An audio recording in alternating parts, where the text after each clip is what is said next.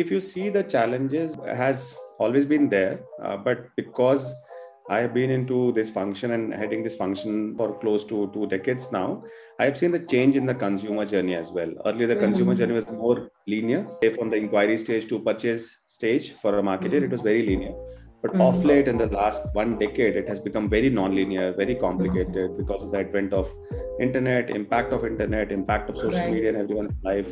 So I think that has made the job of a marketer to become very agile, to keep reinventing the marketing strategies. Earlier, a single marketing strategy was implemented and was working well for a couple of years. Now it doesn't work for 2 quarters as well. So I think that has been definitely a challenge. And I think most of the marketers are able to do that.